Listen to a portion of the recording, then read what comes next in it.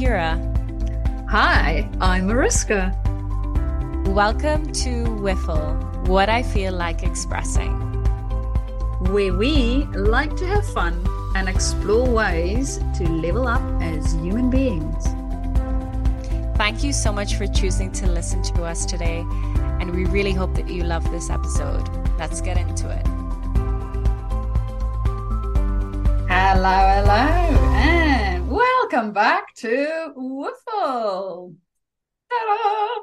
And we have a surprise. I love surprises. So I will give Kira the honor of revealing said surprise. So today I'm very excited because we have someone that I really admire and I know personally. Her name is Ariana, and she's a huge inspiration to me. And I'm really, really excited for you guys to hear a little bit more about her journey, transitioning careers, transitioning into having her own business, but also the kind of sabotaging thoughts and feelings that may come up from time to time, because we all have them. And I'm just really, really excited to have this discussion. So as I know Ariana pretty well, Mariska, I'm going to let you take it away and bring her in. Well, first of all, welcome, Ariana. Thank you for doing this. Yeah, I'm so honored, a little nervous, but very excited. Yay! Excited is good. Excited is good. Yes, we love excited because we are excited to have you. Definitely. And seeing as well, I don't know you as well as Kira does, and most of our listeners might not know you at all. Would you tell us a little bit more about yourself and what you are up to in the world? Sure. So my name is Ariana. I'm 28, almost 29, but I don't think that counts because we lost 2 years with COVID. So I identify as 25 still. I live in Barbados, lived here my whole life, went away to university and then came back. And I kind of job hopped for a little while before settling into working with my family company, which is in construction. And I worked there for about 5 years. Very grateful for that opportunity and for everything that I learned while I was there, but it was not what I was passionate about. And the longer I stayed in a space where I wasn't completely happy and passionate every day, the more kind of disheartened I got by the work that I was doing. So I thankfully did the Passion to Financial Freedom workshop with you guys. And that was kind of the first stepping stone to kind of pivot myself away from working at the family company and into opening my own businesses, because I have two now. So now I own a social media management company and I work with small business owners, mostly female, who are kind of the one woman show. They run every aspect of their business, and sometimes the marketing kind of falls by the wayside. It's not a mega priority for them. So I like to partner with these women and help grow their brand presence on social media so that they can focus on kind of working on the other areas of their business that needs their attention a little bit more. And then I'm also a yoga teacher in Barbados. Yeah. So, yeah. And I will say Ariana is like one of the best yoga teachers I have ever had. Ever. Her classes are phenomenal.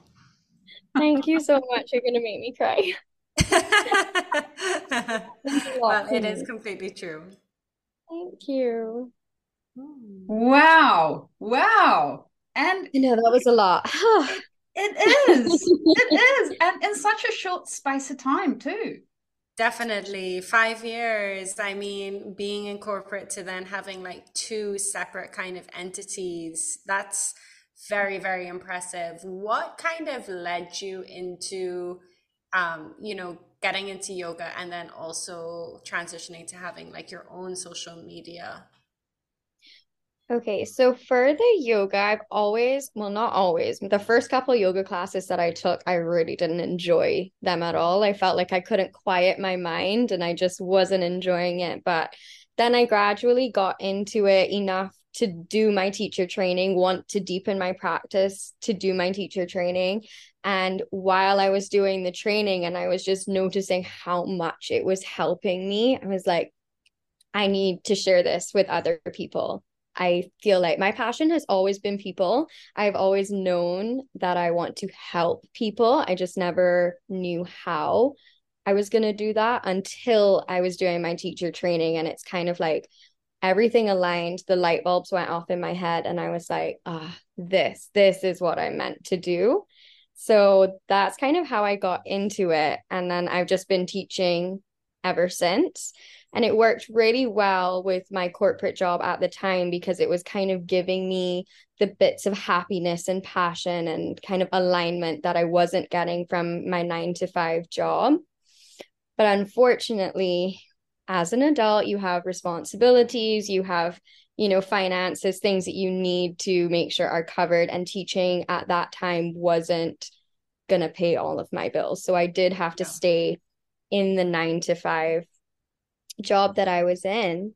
And then I guess we kind of went through COVID and I was still working with the family company. I was very grateful for that opportunity. I know a lot of people did get like laid off or lose their jobs during that time. I'm so grateful that I was able to still have a job through the pandemic.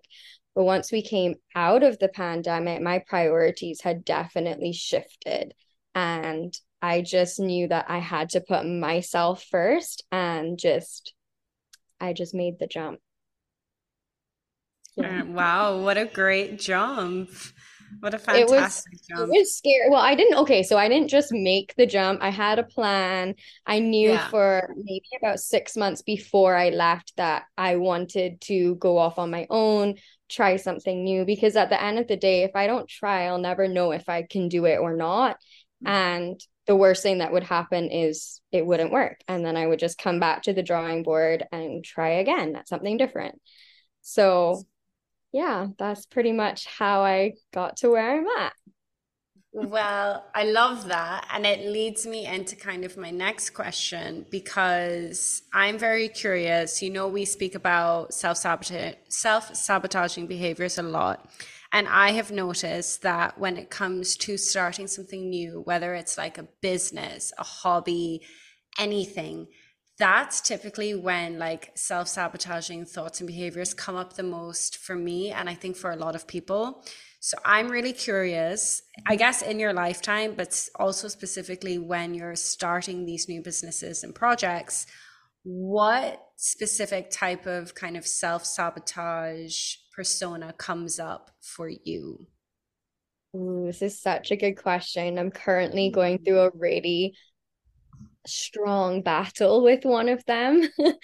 Um, but I would say maybe before I had made the jump to start the social media company and also take my yoga to the next level, I would say my saboteur then was definitely people pleasing, like through and through, 100% in every aspect of my life. That's where I was at. But then, I did a lot of coaching. I did you guys's workshop. I've done some other workshops. I've worked with coaches, I've worked with therapists, and I feel like I wouldn't say that I've like mastered my people pleasing saboteur. That still comes up from time to time, but I think I have a good handle on how to deal with her when she raises her head.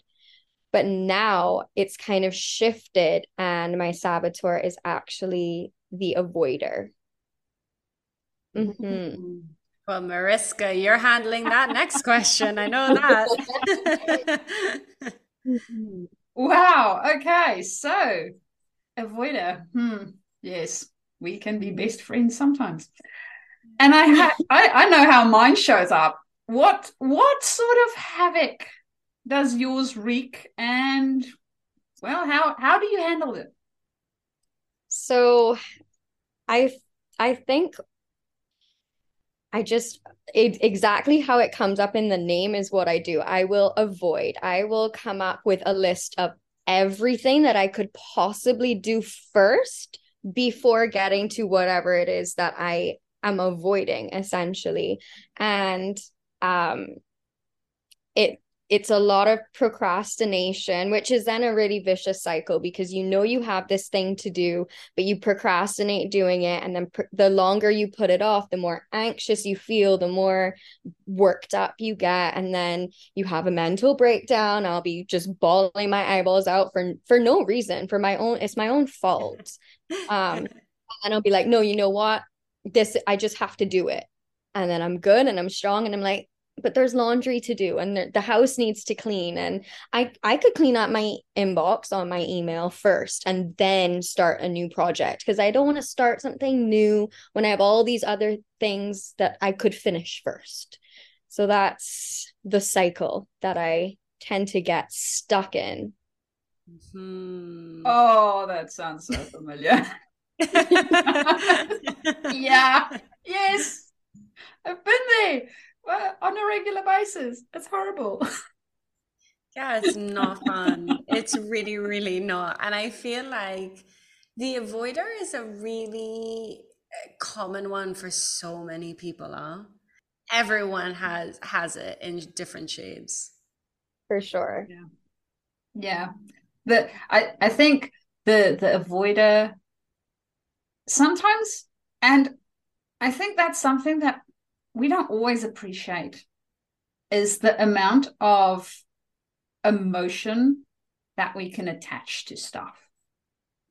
And this is something that I see with myself, with my clients on such a regular basis, is we will have this task, this thing that we need to do, right? And we look at it and it might not be that bad, technically, right? But we look at it and it feels like a little monster. Like, yeah, I really don't want to touch you. I just you go and sit in a corner somewhere, be gone, and I'll do all these other things. And I love Ariana. I love the fact that you make a list of literally everything else that you could be doing. Dude, just to kind of like add on to what you were saying, I made some little notes on like what I was going to talk about, and what you said just ties in perfectly because the last sentence that I have written down is that what it really comes down to is I think that I'm scared to fail. So if I never get around to it, then I never fail because I never take the risk and put myself out there. And I feel like that's the emotion that I've attached to this task. And that's why I'm like, I'll get to you in a couple months when my plate isn't quite as full. But it's really just like, I don't want to fail at it. I don't want to not do it the best that I can do it. So I'm just not going to do it yet. Yeah. Absolutely. And we actually have an episode, you guys can listen to it. It's basically the three fears that are associated with procrastination. Failure, that's the big one. But the other two that people may not think of immediately is fear of criticism and fear of success. Ooh, that's an interesting one. It is Thought about quite. it like that, like the fear of success. Ariana, you look like you just have had a mind blow moment. Yeah, Yeah. I feel like I need to like go and listen to that episode immediately.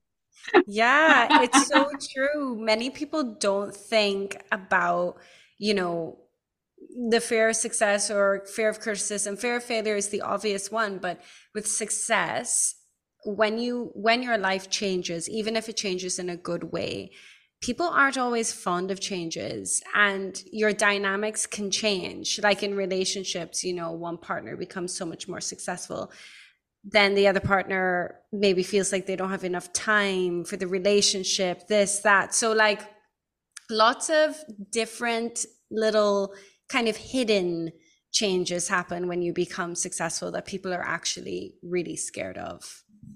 I think another big one that kind of goes off in my head when I think of like success is also like imposter syndrome comes up a lot. And I'm like, who am I to be doing this? Or I have a yoga class full of like 10, 15 students in front of me, and I'm like, oh my God, I have to teach them. I have to teach all of them. It's just, I just psych myself up too much.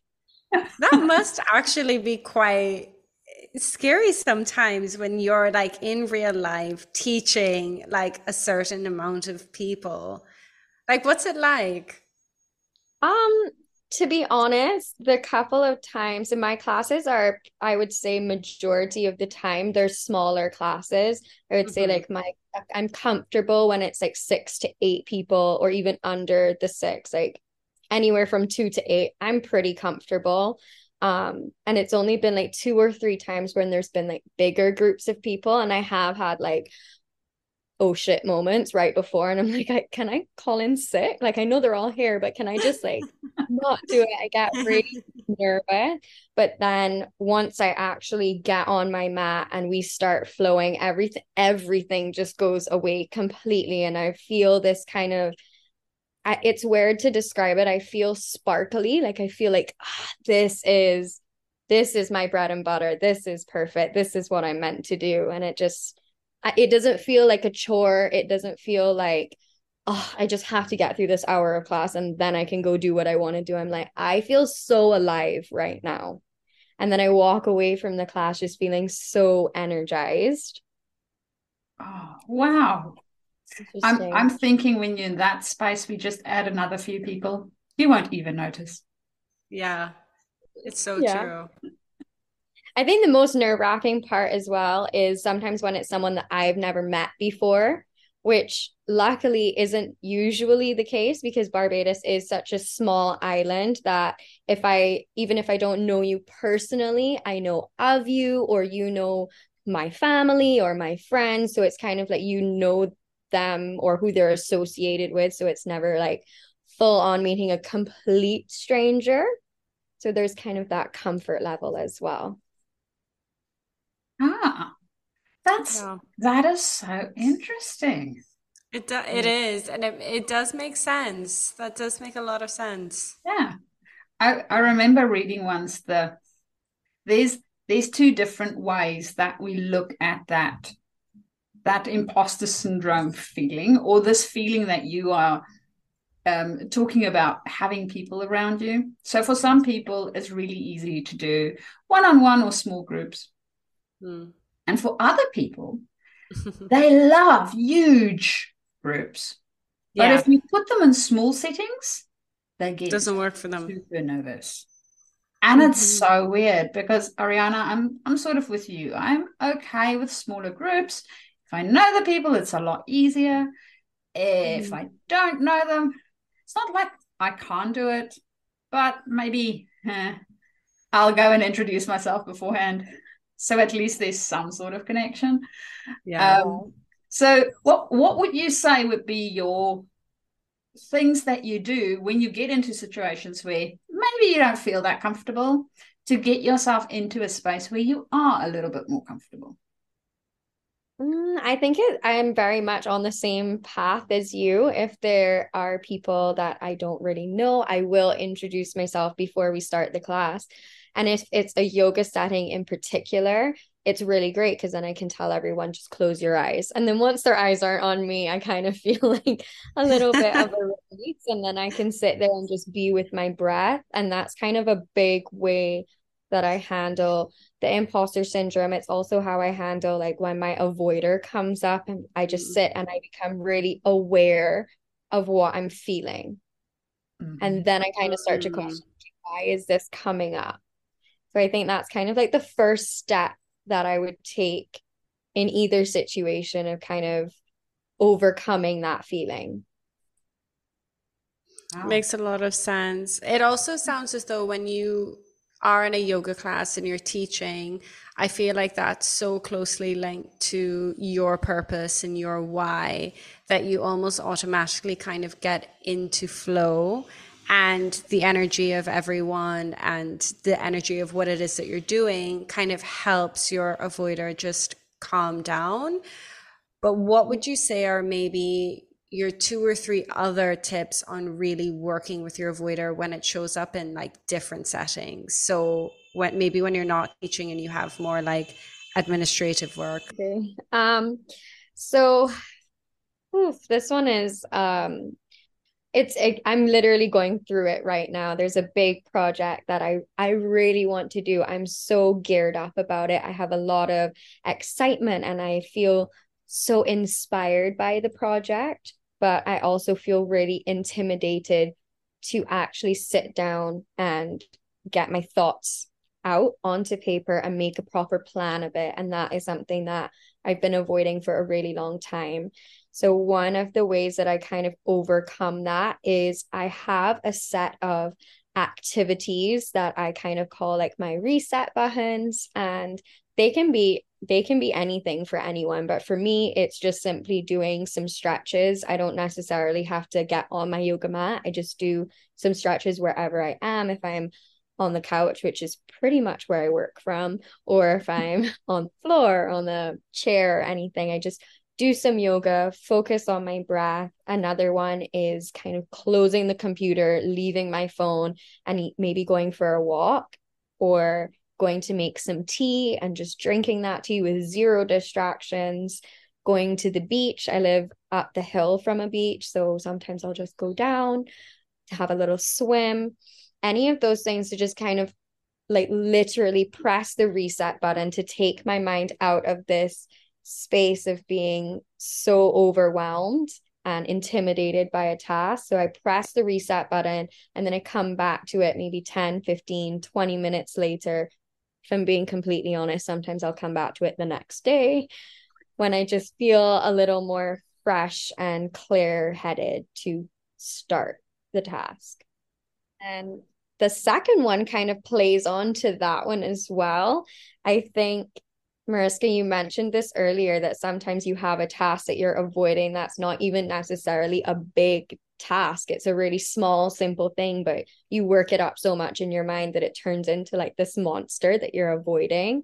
And I find one of the ways that I can kind of overcome that is to take that monster and literally strip it down part by part. So if it's a simple, even if it is a simple task, I break it down into like smaller parts so that it's more manageable and then less intimidating for me to do it. And I'm like, okay, well, if I did part one and it only took me 5 minutes to do it, I can just do part two. And then the whole thing is just crossed straight off my list without that kind of sense of it just hanging over my head for five more days. So yeah. I actually, as you were talking, I had this image of a monster with multiple legs, right? And as you are stripping down the task, you're literally ripping off legs. It's like, yep, this leg is this thing, this leg is that thing. So yes, very gruesome and gory in my head, I know. But thank you. Maybe not the best visual, but it does help. Yeah. It helps me to just kind of break it down, make it smaller, more manageable tasks. Yeah. For sure, because sometimes we can come up with tasks that I think are so like grand and just kind of impossible, like start a business or like open a new brand. And that's like such a huge, massive task that has like maybe 25 different steps. So it's like, okay, let's chunk them down into steps 1, 2, 3. Yeah. Maybe I do 2 today, maybe I do 3 and 4 tomorrow, whatever the case is. But like making it manageable and bite-sized is so important, I think. It is for sure. And then also another thing for me as well is when I am breaking down the tasks into smaller parts, I tend to, like the avoider would, go for the ones that are flashy and fun and exciting. And I do those ones first. So there's not necessarily like in order. It's not strategic. And it's getting done, which is like the silver lining of it. But then it does make more work for myself because then I have to come back and be like, okay, I've done all of the fun parts, but now I actually have to sit down and do like the parts that are the reason I'm avoiding it. But in the end, it all gets done. It just maybe takes a little bit longer than it would have if I had just done the whole thing. Well, I enjoy the fact that you use the strategy by almost using the avoider against itself. Going, you know what? I know you're going to go for the fun stuff because that's part of being the avoider, right? The avoider really likes fun stuff. It doesn't like difficult anything, difficult emotions, difficult conversations, difficult tasks. Not its thing. It likes fun. So if I need to get the ball moving, start with something fun. Exactly. Yeah, for So there you sure. go. That's the way I overcome my avoider. I flip it and make it show up for itself. I make it work for me. Yeah. Yeah, which I think is so, so important because a lot of these kind of sabotaging behaviors, like they do stem from a kind of, when I say good place, like they're trying to protect us, right? The avoider is in its pure essence really trying to protect us. But, you know, as we're adults, as we kind of grow older, we need to grow, we need to expand, we maybe need to expose ourselves to certain challenges and things that's going to make us evolve. We have to kind of confront them, which the avoider doesn't want to do.